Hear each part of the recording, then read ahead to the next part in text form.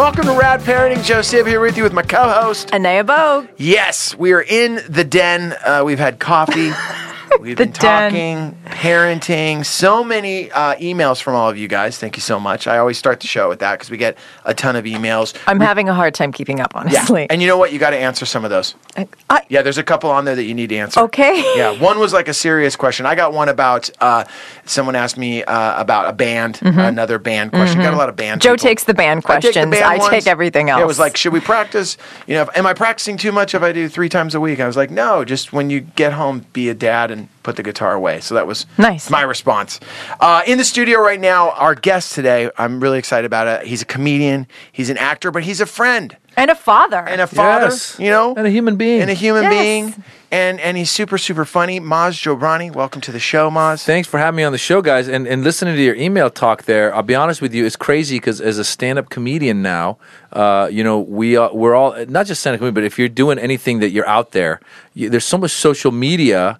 And it's crazy. I've been going through this myself where, you know, you have Facebook, you got your Twitter, you got your Instagram, you got your regular emails. I just joined Snapchat for the first time. And it's crazy because you get all this stuff. And I always feel like answering everybody. But then at a certain point, like there's not enough hours in the day. There's not. It's a full-time job. There's a full-time job. Full-time job. And the thing that I also realized with doing this podcast, and you know this from being a stand-up, traveling, touring, now your book, your book as well as your movie, Jimmy Westwood, that opening up. You're getting it from different angles and feedback. And the thing that trips me out is when we started doing the podcast, I never anticipated people asking me parenting questions. Like I never, ever thought that, but listen, which is scary. And the fact that you're not an expert doesn't mean that they won't ask you. They still will ask you. And the fact is, we all have our own little tricks and secrets we've picked up along the way. I was just talking to a friend of mine who has one toddler, his 4-year-old, and they're expecting their second kid.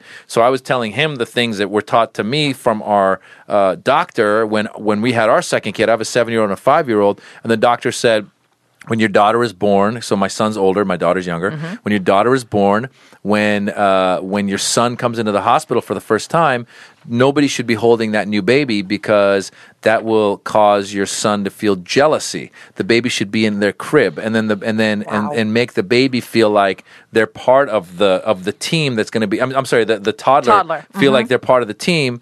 So you pick up things along the way. Or the doctor said have a gift that you give to your older kid where the first time he sees his sister as a baby, so he feels like she brought him a gift. I think we had the same doctor because literally when my son showed up, I had to go to the gift shop, get something for Chessa, my daughter. Yeah. And I just like give her this stuffed animal. Why am I getting this? Oh, because we have this also. But that's my point is even if you're not an expert, you've picked up stuff along the way. Because we all know when you first have a kid, it's like you've just been thrown in the middle of the jungle in Cambodia and you're like, what now? Totally. You know? Yes. One of the reasons I having it on the show is I get the chance, Anaya, to open up for Maz. He's taking me to San Francisco, doing shows here in Los Angeles. I actually met you on a parent show. I don't know if you remember at the Laugh Factory. Yeah, a while back, yeah. In Hollywood. Wait, what does that mean, a parent show? Well, they had this show. It was really cool. They had an idea. The club had an idea to do a show where all the comedians, either mothers, we had Kira Satanovich on there, Maz was on there. Just a parenting show where a lot of the comedy would be centered around having kids. They try to do that with comedy shows where you can also promote it in that way, so that you tell people like, hey, it's going to be comedians talking about parenting, so that then you get parents coming out to that show. Because parents, as you know, it's hard when you have young kids to get out. But if you knew if you knew it were a show about with parents talking about a lot of comedy about that stuff, then I think you go out and you laugh at the situation you're in. And you get a crowd too that also, because sometimes I think people get a little nervous. Hey, what am I getting myself into at the comedy show? And all the comedy that night was all about being parents. But the thing that was cool about it too, the title, I always loved it. It was instead of the good, the bad, and the ugly, it was the good, the bad, and the funny.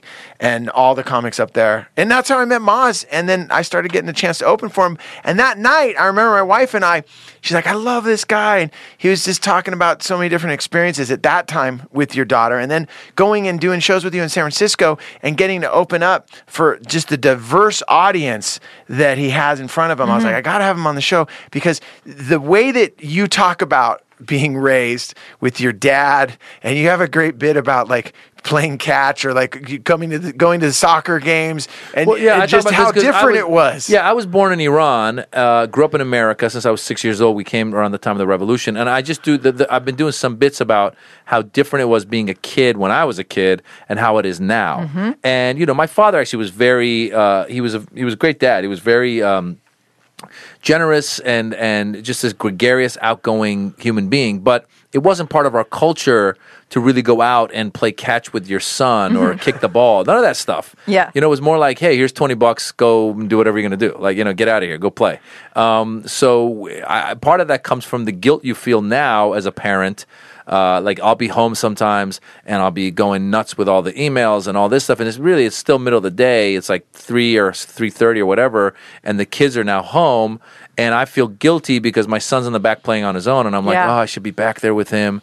I'm not sure if that was even a thought that our parents had when we were Nope. kids. You know what I'm saying? Yeah, totally. Yeah. They were like, oh, they're the kids. I guess just you go play. Yes. Right? They're going to go do their thing, and we're going to do ours. Yeah. And, at dinner time and bedtime and then getting up for school, that's when we'll do our thing together. Yeah, like the number of hours or minutes, let's say even minutes, that you were supposed to see your kid and interact with them when we were kids was probably less than an hour. Like the idea was, I'll see you in the morning. I'll drop you off. Yep. And then I'll see you in the evening after I've come home from work. I'll kiss you goodnight, and I'll just see you again the next morning. And then Right. even if we go on vacation, we'll go to the pool. I'll be drinking. You'll be in the pool. You know what I'm saying? Which, by the way, the drinking continues. Like when I go, the drinking continues. But now I'm in the pool drinking. Yeah. I swear, this happened like when they were a little bit younger. Now my daughter knows how to swim, but before she knew how to swim, and she was much younger, and my son was just learning how to swim, and so we went to Palm Springs one time, and it was a hot Palm Springs day, and my wife didn't want to get in the pool, and we had our nanny with us, and she's not getting in the pool, so I'm in the pool holding my daughter because she can't swim, Right. and keeping an eye on my son. And I see the waitress walking by with this really good-looking, icy-looking margarita. And I'm like, can I get one of those? And yes. So then I drink that, and it's flavorful. I drink it. Can I get another one of those? Yes. And I'm just like in the pool, under the sun, worried that one of these kids might drown. So I've got anxiety. I've got all this stuff going in with the booze. And I swear to God, we were in the pool for like a couple hours. We went back to the room to change for dinner. I was out. I was like more tired than I've ever been in my entire life. Sun and alcohol. Sun, and alcohol, swimming. And lifeguard. Kids, lifeguarding. You were being a Yes. lifeguard. Yeah. Yep. When you talk about your dad and you talk about him a lot in the stand up and I got to ask you, like, we always say, like, the parenting tools that we have. I have my parenting toolbox. You were given your parenting toolbox. Now raising your kids, the difference. You brought up the guilt thing. I feel that a lot of times. I remember once I was talking to my therapist and I said, "Am I allowed to say that on the show?" I love Yeah. it. We are so in Los Yeah. Angeles between Yeah. nannies and therapists. Yeah, my Welcome. nanny is my therapist. Then my gardener came, Yeah. and I was talking to my gardener as well. But I was talking to therapists and the lady, and we were having a conversation once, and I was saying, God, I always feel so guilty because, like you said, my son's doing this, I'm trying to do that. And then she straight up said, yeah, that's because you wanted your parents to spend that kind of time with you. And I was like, really? Is that what it is? And I realized sometimes we do feel that guilt, but at the same time, we're raising our kids the way that we want to. Maybe it's different than the way our parents was. But for you, Maz, what did you bring from growing up in Iran and then coming here and then now with your own family? The differences in culture, listen, just being here. First of all, the thing you said about the guilt that you feel, I think part of it also is, I think that we are in a generation where we're taught to be a little more cognizant of our kids growing up. We pay attention. We read stuff. There's research everywhere you go.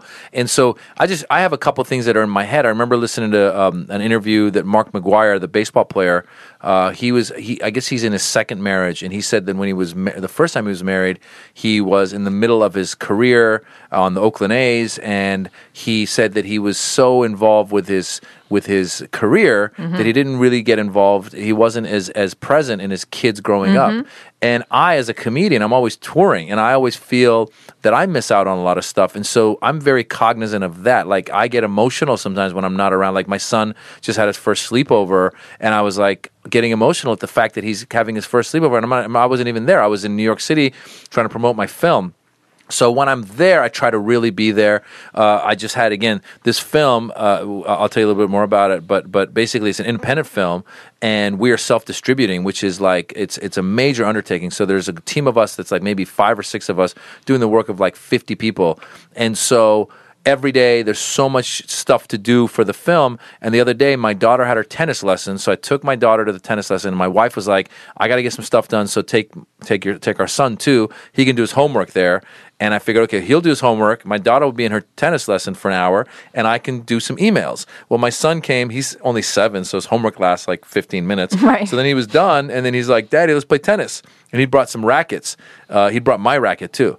And I was like, buddy, can you just go get hit against the wall? I got some work to do. He's like, come on, Dad, let's do it. And then I was like, and I was like, you know what? I have to do this. So I put down the phone and I went and hit the ball with him for 30 minutes, even though I was in my dress shirt and, I wasn't dressed for it even. But I was like, I had to do it because I realized, A, this moment won't come up again. Mm-hmm. Totally. And B, he will remember it. If I sat there and I just was like, you go. Right. Even when you do all that stuff, by the way, they still will remember you didn't do it when I would. And you go, well, listen, dude, I was there that one time when I was in a dress shirt. Right. And you got Remember me. that one time? So that's, I think, part of this feeling of guilt and all this stuff, because we realize that the time is limited. We realize it's going to go fast.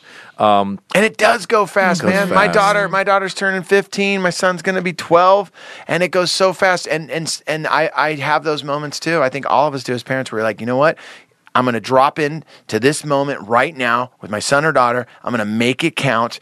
And then I'll go back, because your son's not going to go, Dad, remember that one email you sent? We were at the tennis club and you totally sent that. That was an awesome email. He's not going to remember of course, that. They don't know. Yeah. And they want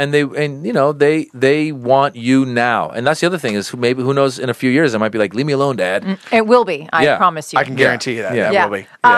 So I think can we talk a little bit about you coming? So a lot of your comedy is about really bringing levity to a very serious sort of almost. Gosh, I mean, it's just so all-encompassing. It's become such a big part of living, particularly in this country. I'm hyper aware of it, being born and raised in Canada and sort of seeing the American culture just with a little bit of distance. But can you talk a little bit about what it's been like, not only as an individual to be, growing up as an Iranian person in American culture, and now raising children at a time when there's just such heightened awareness and so many negative stereotypes? Well, first of all, the reason I think that it's a big issue in America is because America really is a melting pot, right? Because like some countries don't have this much diversity. Mm-hmm. There's always somebody who's being persecuted in the sort in every country. But America, we are faced with all this stuff. I was born in Iran, grew up in America. I'm very Americanized in the way I see myself, but I also hold on to the Iranian culture in many ways.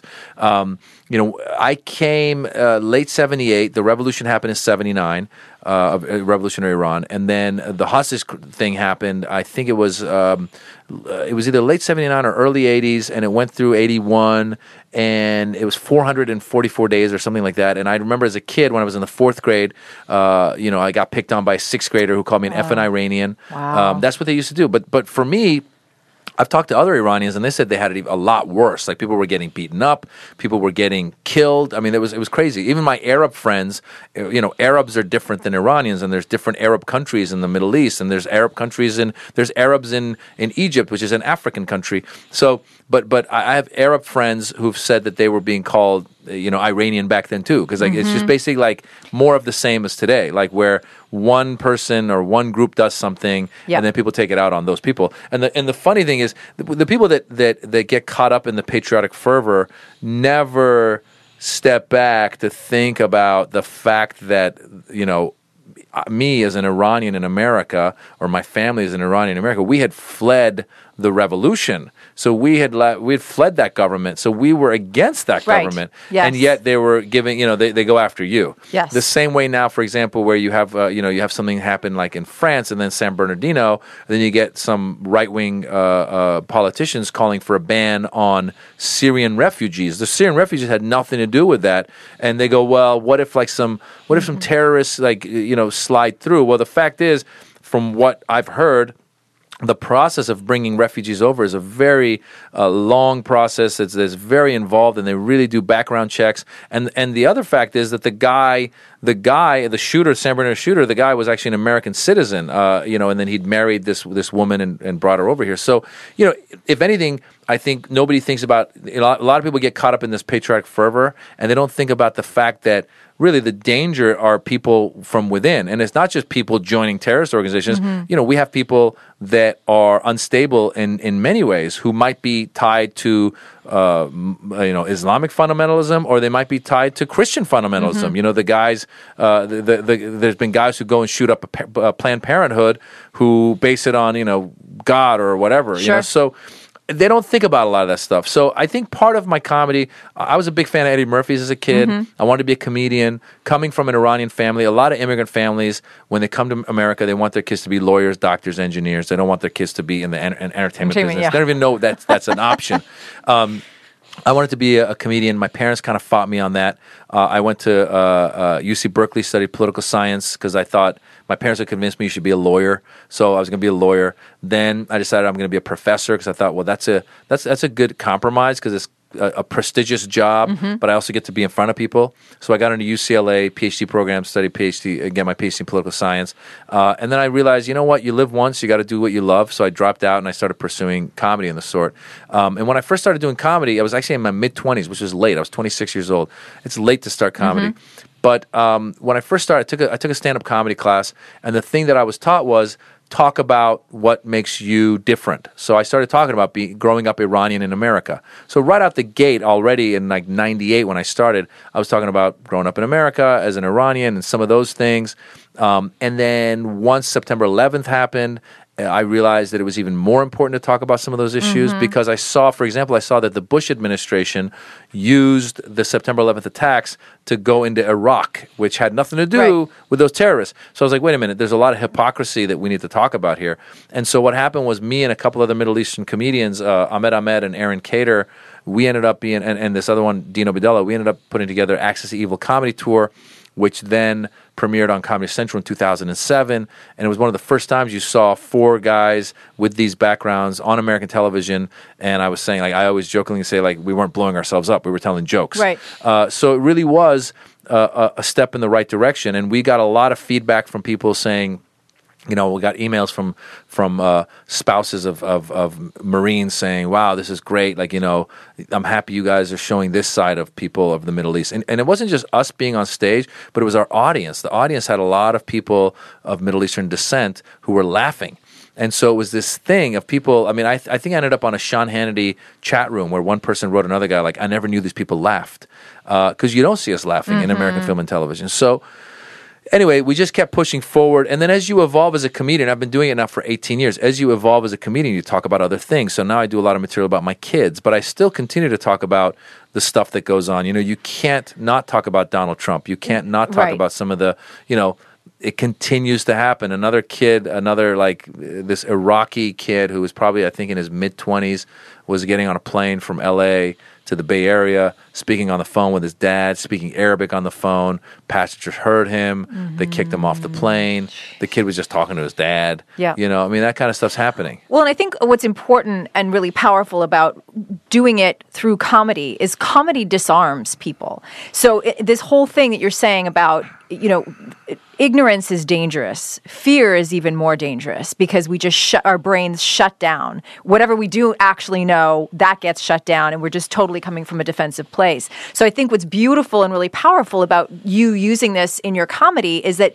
you're going to have people that will actually hear what is going to be valuable and is going to help this sort of whole people being more conscious about what is actually happening versus how the media is spinning it or how narrow-minded politicians who have an agenda are spinning it. Yeah, I keep saying I was on a panel with D.L. Hughley, who's another comedian, who said that comedy is like giving people their medicine but in orange juice so they don't taste it. And it's been a situation where, I don't know how many, I've gotten emails of people saying another guy emailed saying, after September 11th, I hated all Arabs, all Muslims, all people of that ilk. And he goes, seeing you guys made me change my mind. And I know my family still hates those people, but I'm going to explain to them that most of the people from these backgrounds are good people trying to live their lives. Yeah. Even Anthony Bourdain recently did a Parts Unknown where he went to Iran, and he was saying, he's like, even he who's traveled the world, he goes, I was so surprised by what I saw versus what I had expected, which was, he said, they were the most hospitable people I've ever seen in my life. And that's what he went through. So are your kids, but this is the reality. The reality is, but you're an adult male who can, take things with a grain of salt and know what's coming at you. But when you're raising two children who have, this cultural background, and it's something that we think we can identify physically as well as, what we actually get to know about a person, have they been facing, or have you had to do things to insulate them from? Them not yet. They're still young enough. My wife's Indian, I'm Iranian. We both grew up in America. We're very Americanized. Both the kids were born here. So, and the school they have is a very good school where it's a diverse school, and they actually celebrate their diversity. I mean, my son has been encouraged to go online and look at how to write certain words in another language. So they're really faced with that. I mean, it's funny because, they identify as Iranian and as Indian, but probably also as American. And they're not at the age where someone's going like, hey, 7-Eleven dude, they're not getting that yet. It's, I think, I don't know if that, it kind of gives me a little bit of hope to see mixed marriages. Our neighbors' kids are half black, half white. And I have no idea what the ratio is, or what the statistics are, but I feel like there's more interracial marriages, and I think that brings us closer. I agree. And, to that very point, and this is kind of why I'm asking about your experience with your children. So my daughter, my daughter's of mixed race. My husband is black. And I was on Facebook couple of weeks ago, and we're flipping through, and she saw this image that had been posted on Facebook, and it was these three women in white T-shirts with red lettering that said, like, "Keep America White." I think those were the three things. And she looked at it and she said, what is this? And I started talking to her about, Donald Trump, because it was a thing related to Donald Trump. And she said, well, what about Daddy? And what about me? Oh. And I thought, oh my God. So here it is. There it is, right in front of you. Yeah. And so we started to talk about that. And I thought, I could have downplayed it, or and it wasn't that I wanted to inspire great fear in her, but I thought this is how it begins. And this is going to give her a sense of how she's looked at and where she fits into the scheme of things. Yeah. And I think that we have to be aware as parents so that we can be proactive. It's not even about like having to go overboard and insulating them so much that we start, helicopter parenting and overprotecting them, but being aware of what they're hearing and how that's going to impact the way that they grow and they see themselves. Yeah, one of the bits that Maz, you had in your show, because I got to see it every night, and it's crazy because I've opened up for other comedians, and generally you watch the headliner set, and then you see it maybe Friday night, and then you're like, or Thursday night, and then you're like, oh cool, Friday I'll cut out, maybe I'll catch you again on Saturday. So I'd sit there and I'd watch you every night because I want to learn. But I noticed it was different stories and different things. But you had this one bit and it kind of reflects on just different influences in the household about I think a young kid that came to visit your family, and you take her. Can you maybe elaborate on that? Because that was a snapshot of you have your family, the way you've raised your kids and what they know. Yeah. And then a young boy comes to visit you guys, and he's been raised differently. Yeah, it is interesting. So first of all, what you were just talking about, your daughter seeing that, what's interesting too is we live in this era now where they're exposed to so much, it's really hard to keep them away from it. So my son had brought up, I guess my wife had CNN on, and W. Kamau Bell has a new show on there called what's it called? The United Colors of America, or something like that. And he's a black comedian, and he goes like to Ku Klux Klan territory and interviews Ku Klux Klan and stuff like that. And I think that my son saw some of that, and he was like, yeah, these people were, they weren't into black people and blah, blah, blah. And I was like, yeah, there's people out there that are like that. And they've also learned about Martin Luther King and Gandhi, and that stuff is really good. I was also trying to explain to him about doing what you love doing, and also taking care of yourself and being in a place where then you can influence than the people around you, and then if you're lucky, you can influence the world. And he was bringing up like Martin Luther King and Gandhi. But the joke is it's based on truth. What happened was the movie Annie was out a couple years ago with the black actress. The new version. The new version. Yep. And I was taking the kids, and I took my son, my daughter. In the joke, I say it was my neighbor's kid, but he didn't come. His cousin came, as well as my nephew. So it was the four of us. And so my neighbor is half black, half white. His cousin is a white kid from Wisconsin, and good kid, 6 years old at the time. He was 6. Very sweet kid. I mean, they're all sweet. Like they're just kids. They're kids. And we went to go see Annie, and it was kind of funny. I did not expect this at all. So we go into the bathroom to wash our hands before the movie. We're washing our hands, and an Indian Sikh walked in with a turban on, and he washed his hands and he walked out. And my nephew, my daughter, my son didn't even notice anything. The kid from Wisconsin, he like lost his mind. He came up to me. He's like, "That guy was ISIS." And I go, "What?" He goes, "That guy with the turban was ISIS."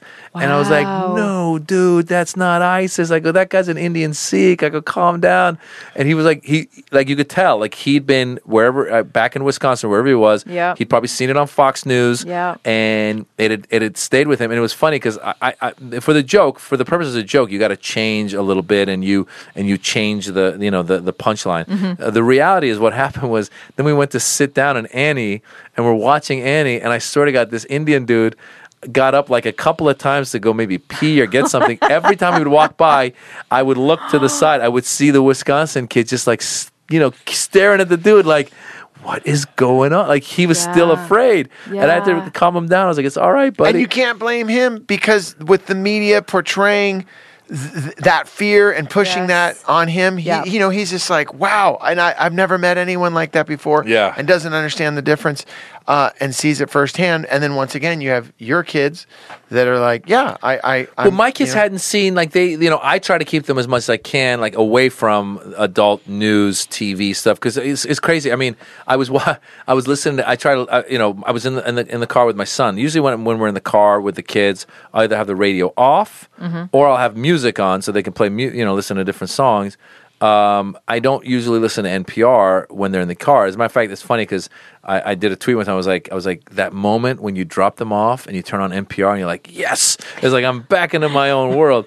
So I was driving with my son and he was kind of tired. So I was like, I'll listen to NPR while he's in the back. I think he was reading a book. And it was when there was these 3 guys had escaped from a prison in Orange County, and it was end of last year, and they were off somewhere in the Bay Area. There was this big manhunt going around, and one of the guys was this, I think, former drug dealer who had somebody owed him money, so he had taken that person out into the desert and done something like cut their penis off and then set them on fire. But on NPR, they go, who allegedly had cut their penis off and set them. And it's funny because my son was in the back, and then he was reading a book. He's like, he cut his penis off? And I'm like, oh, no. Yeah. Any dude at any age hears that, and they're like, wait a minute, what's going on here? Yeah, everything else stops. Yeah. And he's like, why would he do that? I'm like, no, buddy, it's a criminal, and this guy was a bad guy. Turned off. We're going to go back. Yeah. No, it's like, I didn't expect that to be in the news. So you just never know what's coming if you have that adult programming nearby. So I try to keep it off. My wife sometimes has a TV on. The Kardashians are on. The CNN is on. Almost as dangerous. It's more dangerous. My daughter even said, it's funny because we all have, everyone had New Year's resolutions, and my wife's was to cuss less. And, every time she cusses, the kids go, Mommy, your New Year's resolution. And then my daughter the other day, she goes, Mommy's New Year's resolution now is to cuss less and to watch less Kardashians. Because they say bad words. I was like, yeah, buddy, I know. So I am wondering, because now that I'm getting to know you, and I'm obviously politics occupy a lot of space in your brain as part of your educational background. So as you look ahead, so they're a little young now, but as you look ahead to being a parent for whom politics occupies a lot of space. How do you imagine raising your kids so that they will be thoughtful, but in their own right, like figuring it out on their own? Yeah, or not. Listen, maybe you have another agenda. I think a big part of it is it's before politics. It's like I want to teach them sympathy. I want to teach them to be altruism if I can. So for example, Joe knows, the owner of the Laugh Factory, Jamie Masada, who's a sweetheart of a guy.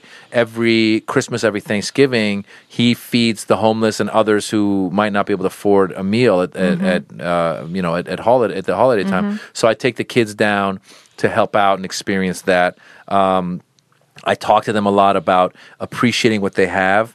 I had, when I was a kid, my grandmother, because I always say, I was born in Iran, which is a Muslim country, but my family, we weren't really that religious. And I say the person, the closest person to me that was semi-religious but more superstitious really was my grandmother, who would say things like, when you're getting a car, say a couple of prayers, and if there's a car accident, nothing will happen to you. And I'm like, I don't know if that's how it works, or she used to gamble. She'd be like, whenever I go to the casino, couple of prayers, have a good, win some money. I'm like, all right. So I love it that those prayers are answered at the casino. Yeah, if I'm at Commerce Casino, wherever you are, I'm in Vegas, it's going to be answered. Yeah. So she taught me when I was a kid. She said, if you see somebody that is less privileged than you, say these prayers, like if you see someone in a wheelchair or someone who's blind or someone who's poor. So as a kid in the streets of Tehran, again, I left when I was 6, so I must have been 4 or 5. I would see somebody and I'd be like, look up in the sky, thank you, God, for giving me what you give me, thank you, God, for you. Like, you have to do 7 times. And that was the thing. She said, that's what you get. So that's the magic. That was the magic. And I just would keep doing it. And it's amazing because to this day, I still, when I see somebody less privileged, I still, am thankful for it, and I try and be sympathetic about it. So I've taught my kids now to do that. So my son recently, I forget what it was, we were driving and there was somebody, maybe they were in a wheelchair or some sort of crutches or something, and he's like, Daddy, look. I think it was I forget what his thing, maybe it was a homeless guy. He's like, Daddy, look. And I was like, oh, buddy, yeah, I feel bad. And he's like, and he goes, I appreciate what I have. And I was like, that's good to know. So really it starts from there. Right. And that's why my politics are the way they are. I was going to say, that is so connected to politics. I'm very liberal in the way I am. So when a politician like Trump or Cruz comes out and says, let's keep the refugees out, I go, hey, man, we are a big reason, a big cause of the mess. And these people, if you guys are claiming to be Christians and good Christians, well, Christianity says accept these people. We should open our doors and help these people. And you see the pictures and you hear the stories, and these people really need the help. So I'm of the mind of let's take away from military spending and give towards these people and our education system and all this stuff. I'm very much against continuing to create weapons that will harm people. And I still don't get it. I don't understand the obsession with our spending for the military and spending for destruction and guns and how un-American people consider you if you actually say that. They go, "What is wrong with you? God damn it! We need to defend ourselves." Well, we have a military that could destroy the world. I don't know 100 times over. Do we really need more? And I understand defending ourselves. There was a great documentary I saw. It was called "Why We Fight," and it was this documentary with Eisenhower warning us about the military-industrial complex. And we really are in this situation now where we have these weapons that we make. The weapons manufacturers have major influence, and we have these weapons sitting there, and we go, well, we've got the weapon. We should either sell it to a country that can use it, or we should use it.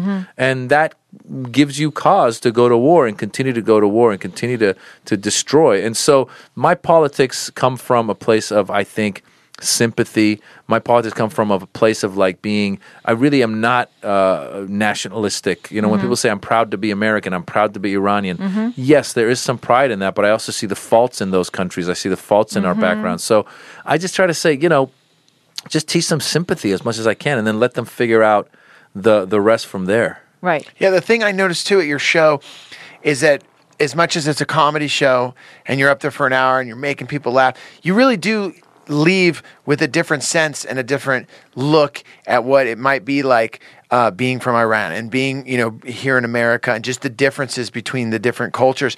Have you ever been out on the road, Maz, and maybe performing in different cities where there's after a show someone's not getting the jokes, like the people out there? Is there ever any pushback at all? Because I could imagine right now, I mean, what you're talking about on stage and the jokes that you're doing, those are hot topics with a lot of people. And as Anea brought up, you're definitely going into that zone that a lot of comics wouldn't go into. They don't want to throw up those topics that are, I guess, hot topics. Yeah, well, first of all, I think you talk about whatever interests you. So if you're somebody who's, single and dating, you're going to talk about that stuff. If you're, like that, again, that's why a lot of my material does deal with kids and stuff now, because they're in my life all the time.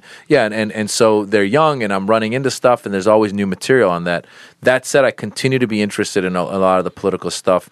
And for the most part, I'm lucky that I've got a fan base that comes out to my shows, so they kind of know where I'm from and mentally, and so they will either be, it tends to be like people with either a Middle Eastern background or liberal people that aren't of Middle Eastern background. They know what they're getting into before they kind of know what they're getting into. That said, you do end up sometimes with like, a bachelor party showed up or a bachelorette party showed up or whatever it is, or you end up at a show, let's say, in LA. I'm saying Comedy Store Saturday night. Yeah, you do end up with shows like that. And there's been times like, I was at a show recently at the Laugh Factory. It was kind of I don't know if it was a Wednesday night or something, and I'm doing my act. And I saw there was there were these Canadians who must have been more conservative, which I guess they were kind of in a booth in the back, and it was a light night anyway. So and so a lot of times when people have been there for a couple hours, they'll get up and leave anyway. But I saw this guy who I think they were kind of drunk anyway, but they got up and they left kind of middle of my act. And then afterwards, when I was outside, the door guy there was like, he's like, "Oh yeah, man, that guy walked out." He was like, "Man, I don't like that last comedian. I don't like politics. Why are they talking about politics?" And I could tell usually when people say that, there's somebody who's conservative that doesn't want to hear any of it. And I always go, I can't please everybody, so what am I going to do? And also, by the way, there's comedy in politics. Because some people do say they don't want any politics in their comedy. Right. And I'm like, well, geez, like let's just ignore real life then. That's part of real life. I agree. But it's sort of like, let's keep it vanilla. Let's make sure everything is just, yummy or easy or, not going to push any buttons so that everybody's just, content. Yeah, and that also means that certain politics are okay. Like you can make fun of, like, you can do jokes about, these Arabs and these Muslims, like this guy was like, whatever, like they're all trying to blow us up, but we should go over there and we should take our, I've heard comedians say things like, we should get, Suge Knight and a couple gangsters would go over there and we should kick their ass. And they're like, yeah. But as soon as you sit there and you turn around and you go, hey, our government went into Iraq for, kind of bamboozled us. They go, whoa, what are you talking about? Why are you criticizing the government? You're not a patriot. And I go, actually, patriotism is criticizing the government. That's the beauty of this government. Yes. That's why as being born in Iran and being able to look at what's in Iran right now and all the lack of freedoms, because a lot of times when you bring it up, people go, why don't you just go back to Iran where you can't express yourself? I go, that's the whole reason I'm here. It's because I can't express myself. I love this country and I'm staying and I can't, and we should criticize. So question right now, Maz, right there where you're saying all of that, the kind of conversation you're having right now at your house, your family, friends over, we're hanging out, we're having a few beers. These type of conversations, are you having them in front of your kids? Are they growing up with dad talking about this stuff? I talk about if it's an issue, if it comes up. I mean, that's not always. I'll be honest with you. Right now, I do a joke now where I go, the world is so different. I go, when I was a kid, we used to have to play with the kids of our parents' friends. Now I got to play with the parents of my kids' friends. So really, at our house, usually it's other parents, and the conversations tend to be around parenting and our kids, and then maybe we get into like, what are you doing these days? And somebody maybe is, I don't know, a money manager or whatever, and we get into stocks or something. I don't have any friends that are frontline politicians, so we don't really get into. I mean, obviously Trump will come up from time to time. Sometimes you're a little wary if it's like the kids, if it's the friends, if the parents of the kids' friends, like you don't want to get into a debate with them about it. Like one of my closest friends actually is Republican, and we got into a discussion about politics and the stuff, and he's more fiscal Republican. But the problem becomes a lot of fiscal Republicans now are so anti-Hillary that they are voting for Trump. And so I'm sitting there in a conversation with him and trying to go, hey man, like, don't you see all the other baggage that comes with it? And then he kind of is coming back going like, well, don't you see the state that we're in right now because of Barack? And in my opinion, I love Barack. I think he's done great. So I'm always like, dude, I don't mind. I mean, the fact is, taxes for people of a higher income did go up under Barack. So I sit there and I go, I'm not happy about paying the extra taxes, but I feel like there's been so much good that's been done that I'm willing to. That you're willing to pay the extra taxes. I'm willing to pay the extra taxes. So sometimes when those conversations come up and it just gets exhausting, I just go, ugh. And I also don't necessarily have it around my kids, But it's not that I would stop, it just depends. Depends. We're always aware as parents of what we're speaking about. If we're if it's adult content, is it appropriate or inappropriate, over their heads, whatever. Exactly. What about with all the traveling that you do with your career? How we keep asking our guests that have these like crazy careers, how do you manage? How do you do the balance? How do you do the balance? How do you manage to be a present parent and be, you're managing yourself as an indivial? Well, and also on top of doing it on your own, like with the movie that just came out, and we're going to go into that in a second. But the movie that came out, he's Moz is no different than here at Side One Dummy. He's his distributor. He's the writer. He's in the thing. He's out there promoting it. So it's different than Dad goes away and then cruises back in. It's like your mind has to be in that mindset all the time of 2-3 months ahead. Listen, I try to be as present as I can when I'm back. So even like my wife, my wife doesn't work right now, but I know, like, our kids are 7 and 5. So I know how hard it is to hang out with a 7 and 5-year-old for a long time every day. And she wakes up in the morning, gets their food ready, gets their lunch ready, drops them off, has a few hours to go. And actually, she's got a couple of projects she's working on. So she goes, gets, works on the project, gets her workout in, then has to pick them up, then take them to the class, and blah, blah. So I know what she's been going through. So when I come back from the road, I'm always like, let me take over, I'll do it, blah, blah, blah. Now, sometimes that works, sometimes it doesn't, because sometimes what will happen is I will book the earliest flight back on a Sunday, and I've been gigging all weekend, and by the time I fall asleep on Saturday, and like sometimes when I come back from Saturday, like when I come home on a Sunday, I actually like being on the East Coast because I'll get a 5-hour flight that I can sleep on. Right. Whereas if it's like a 1-hour flight, I'm like, oh, I'm useless. Like, what was the point? So she actually said a couple times, she said, why don't you just come back on a later flight and sleep in? But I try to be as hands-on as I can when I'm home. I sometimes, because whenever you get emails and you get texts and you get tweets and all this stuff, you feel like you have to answer them right away. But sometimes when I put it away, even last night, for example, my daughter's been taking piano lessons, so I'm renting this piano, and sometimes just for no other reason, I'm like, this thing's going to waste if she doesn't practice this. So last night I was like, let me just sit down with you and let's go over it. And she started, and we had this amazing light bulb moment because she was at first doing the scales, and she was kind of bored with it, and then she was doing this book, and she was kind of bored with it. And she's like, I'm done. And then her teacher just taught her. Let It Be, but not the chords, but just to play the note with the chords. And so I put her on my phone, and she started doing it. And then the next thing I know, it clicks in. She's only 5. It clicks in, and she's really doing it, and she keeps doing it. And then I was like, and then I had to do a Skype call, and I was like, I'm gonna go do this, and she just stayed there and she just kept doing her thing. And I was like, oh wow, what a great thing that just happened, because I spent 10 minutes to get her to this point, and now she's taken. And then afterwards, my wife, we were all like, we're so proud of you. She was like, she was glowing. She was like, even my son, the 7-year-old, came over and sat next to her. He's like, I'm proud of you. And I was like, this is great. So it was a great moment. So I try as much as I can to be present and active. And I mean, like, for example, I love sleeping in the mornings, but I still get up at whatever it is, 7:15, 7:20 to get my daughter dressed, and I help get them out of the house. And that's how I do it. I think being... it's the quality of it, not the quantity of it. I love going to my son's soccer games whenever I can. And I also try to make it so that when I'm touring, if I can, I try to leave as late as I can go and come back as early as I can go.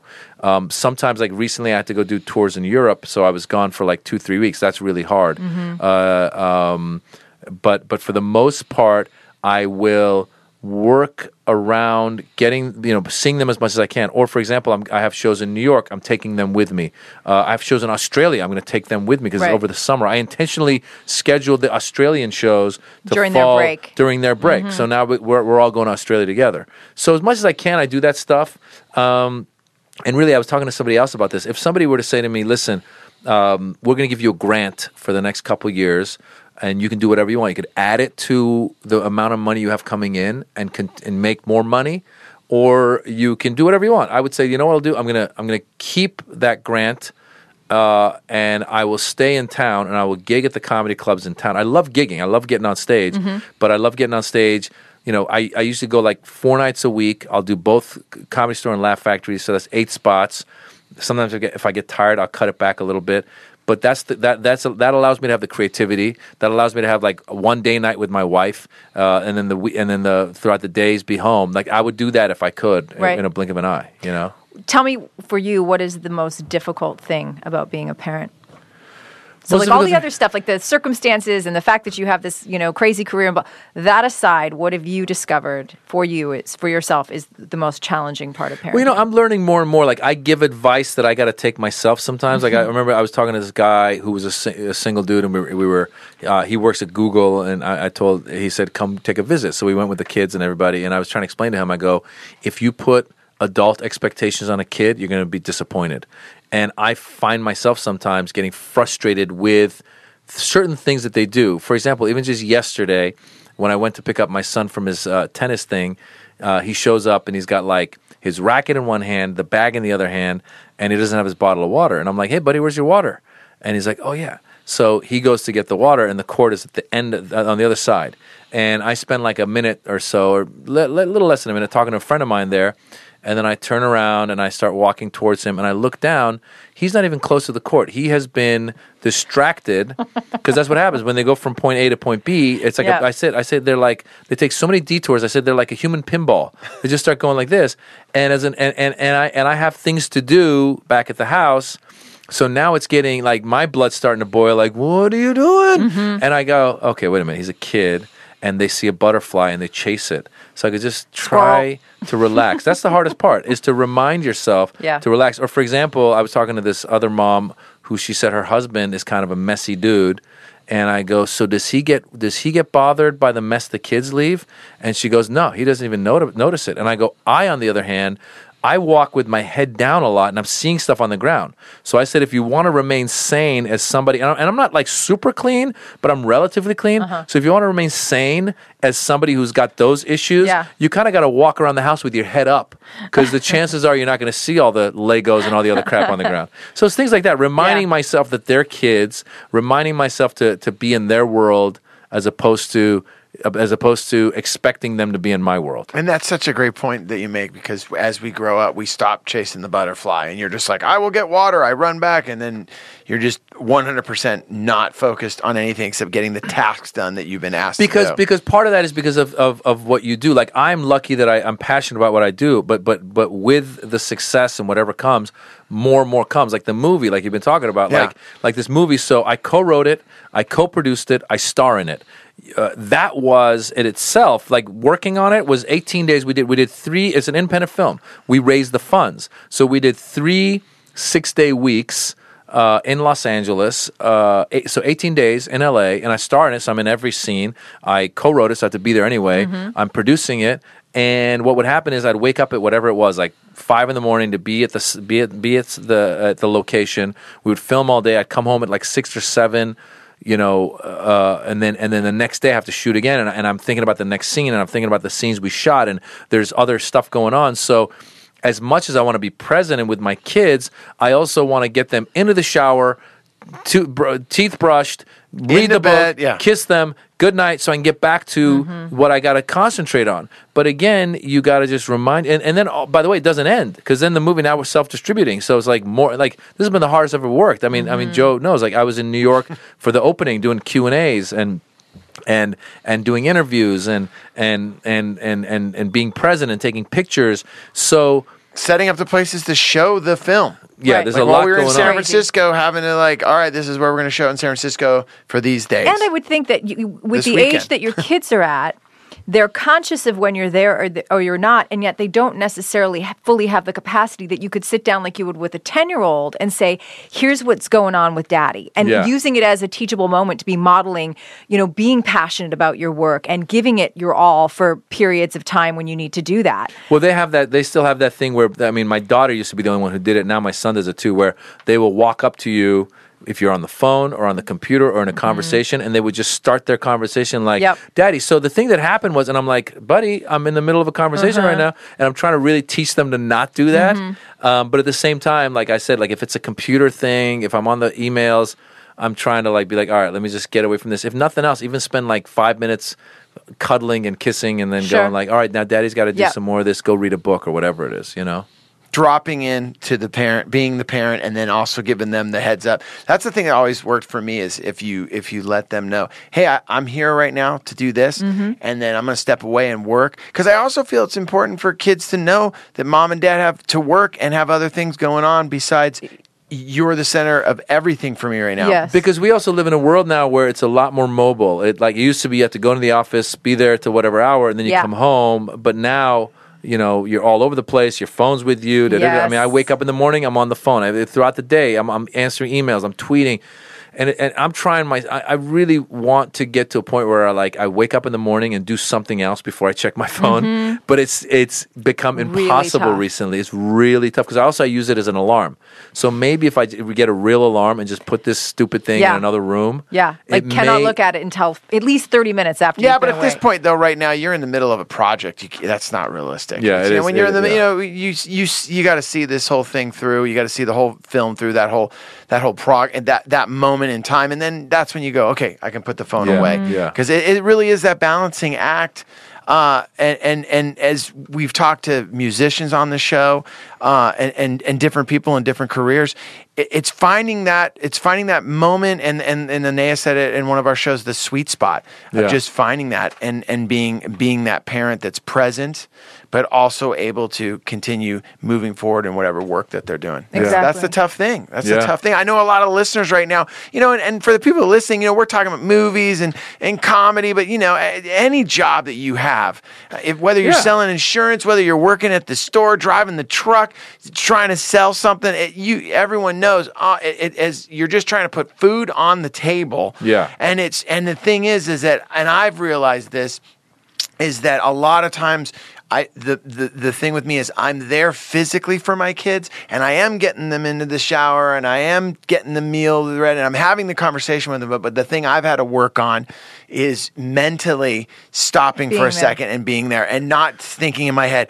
oh yeah, I'm going to San Francisco with Maz tomorrow. I got to still pack my bag. Oh yeah, hey, I got to follow up with everything that's going on with AJJ at work. Oh, we're doing a rad parenting, and you can, because they feel that. Absolutely. And I think we underestimate. Absolutely. They know when we're fully present, and we've talked about this a lot in the balancing act that any parent plays. I think we do our children a disservice when we don't remember that we're modeling for them. And so we want them to one day be individuals who both have a passion they're pursuing and be parents, not just one or the other. And by becoming conscious of us doing that ourselves, we will pass that on to them. There's also, again, we are all so we're almost victims of technology, and that people even the idea of people going like, oh, I'm going to videotape you right now with my kid, and let me put this on Facebook. Well, that just took you away from your kid. It's like, I know, if you're going to videotape it, whatever, do it, but stick with the kid. Totally. It's so much. And then they stick it, and then they put it on, and now you're with your kid, but now you're like, oh, look at this. How many likes I'm getting? Yeah, look at the likes. Look at the auntie. And then if you don't get the likes, you're like, hey. Nobody likes my kid. Let's do this again. We need another take. Come on. Hey, I got to ask you this, Maz, before you split. Do your kids come and see you do comedy ever? Yeah, they love coming to my shows. They actually I've brought them on stage before. now they've gotten used to it. So if we do a big show and they're there, they'll be like, "Can we come on stage?" Yeah. They're getting 5 at the top of the show. Hey, dude, it was great. No, it was great. I just did the Kennedy Center, which was huge for me, and it was this big show. And they both came. And then they were like, "Are we coming on after?" And I was like, "Hey, yeah, definitely be there." And I had this band that opened, and then the band was going to close at the end, and I was going to like do background singing with the band. And it was the coolest thing because they came out and they had like a tambourine, and there's videos of my daughter jumping up and down on stage and my son playing the tambourine and just having a great time. So great. And I'm so proud of that. And it was the funny thing is though also, trying to be a good parent, but like I was hosting the Just for Laughs Festival in Montreal with a bunch of other comedians, and my comedy is relatively clean. But then the other comedians were like dropping F-bombs and all this stuff. My son's in the audience just watching, and I was like, what are you gonna do? You know, it's part of life. I love the photo. I love the photo that you showed. I think it's your son.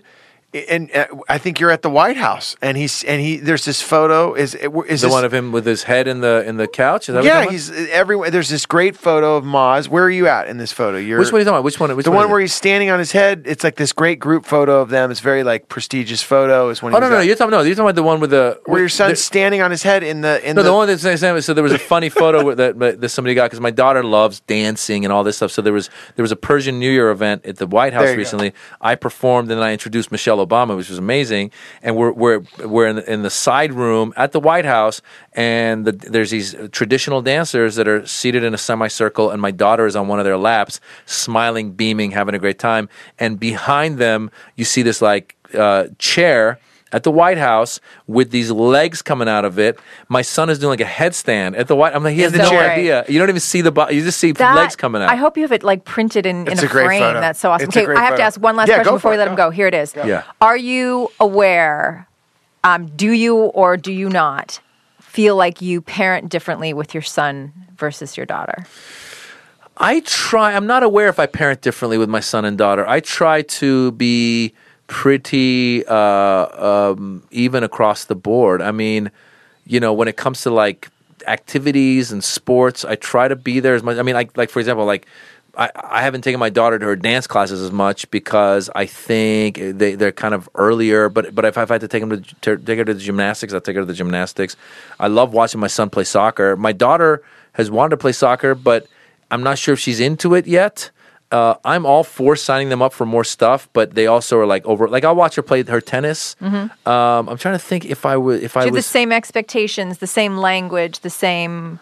For the most part, I try to be even with both of them. I expect them to be good people. I talk to them about like, you know, not being litter bugs. I talk to them about conserving water. Get out of the shower. Let's go, buddy. Come on. You know, how about your daughter, like the sense of your daughter being able to create her own path in the same, because we sort of do it by default with boys because our programming is such that like this is what boys do. And we tend to, I think sometimes subconsciously go, oh, but you know, my daughter will kind of be along for the ride as opposed to making her own path, solving her own problems. I encourage her to I encourage all of them, like my son, my daughter, as well as my nephew. I encourage them to find what they love doing. So my daughter she's pretty good with like art. Like she'll focus on the art. She loves music. So I'm telling her, hey, you know, do it, get into it. If that's what you love doing, then go for it. And I try. I don't think I'm pretty even with both of them. Yeah. Great. I'm not really surprised. Yeah, well, like thank you. Cautious dad. Yeah. Moz, thanks so much for being a part of the show. Yeah, thanks so guys. much. So, in case anyone's listening, they want to see the movie. We're an independent film, so you got to say the name of the movie. Yeah, Jimmy Westwood, American Hero. That's like the word Westwood, but with V's. Westwood. And the reason is because Iranians can't say their W's, and the guy lives in Westwood, so he says, "I live in Westwood." I describe it as the Persian Pink Panther meets Borat. Love it. It's a silly comedy, very Austin Powers-y, very Pink Panther-y. I think people will like it. I recommend it for 13 and older because there's some adult content in there. But people can go to jimmywestwood.com to see if it's in their city because we're going kind of city by city. And we've done well so far in LA, New York, Toronto, and DC. And depending on how we do, I say we're kind of like a month-to-month renter. Yes. Like depending on how we do, they renew us. So they've renewed us for 3 weeks already. We got like 92% on Rotten Tomatoes. So hopefully people will check it out. JimmyWestwood.com. If nothing else, they should see the trailer. And if they like it, go see it in the theaters. Yes, awesome. Thank you so much, Masha Brani. Awesome show. Finally got him in here. We had been talking about it, made it happen. Love it. I want to thank everyone once again for all of the emails. Keep them coming at radparenting@gmail.com. Like us on Facebook, and we got more shows coming up. More parenting all ahead of us. I got to thank Anea and Moz. We're out of here. My name is Joe Sib. You ready? Late.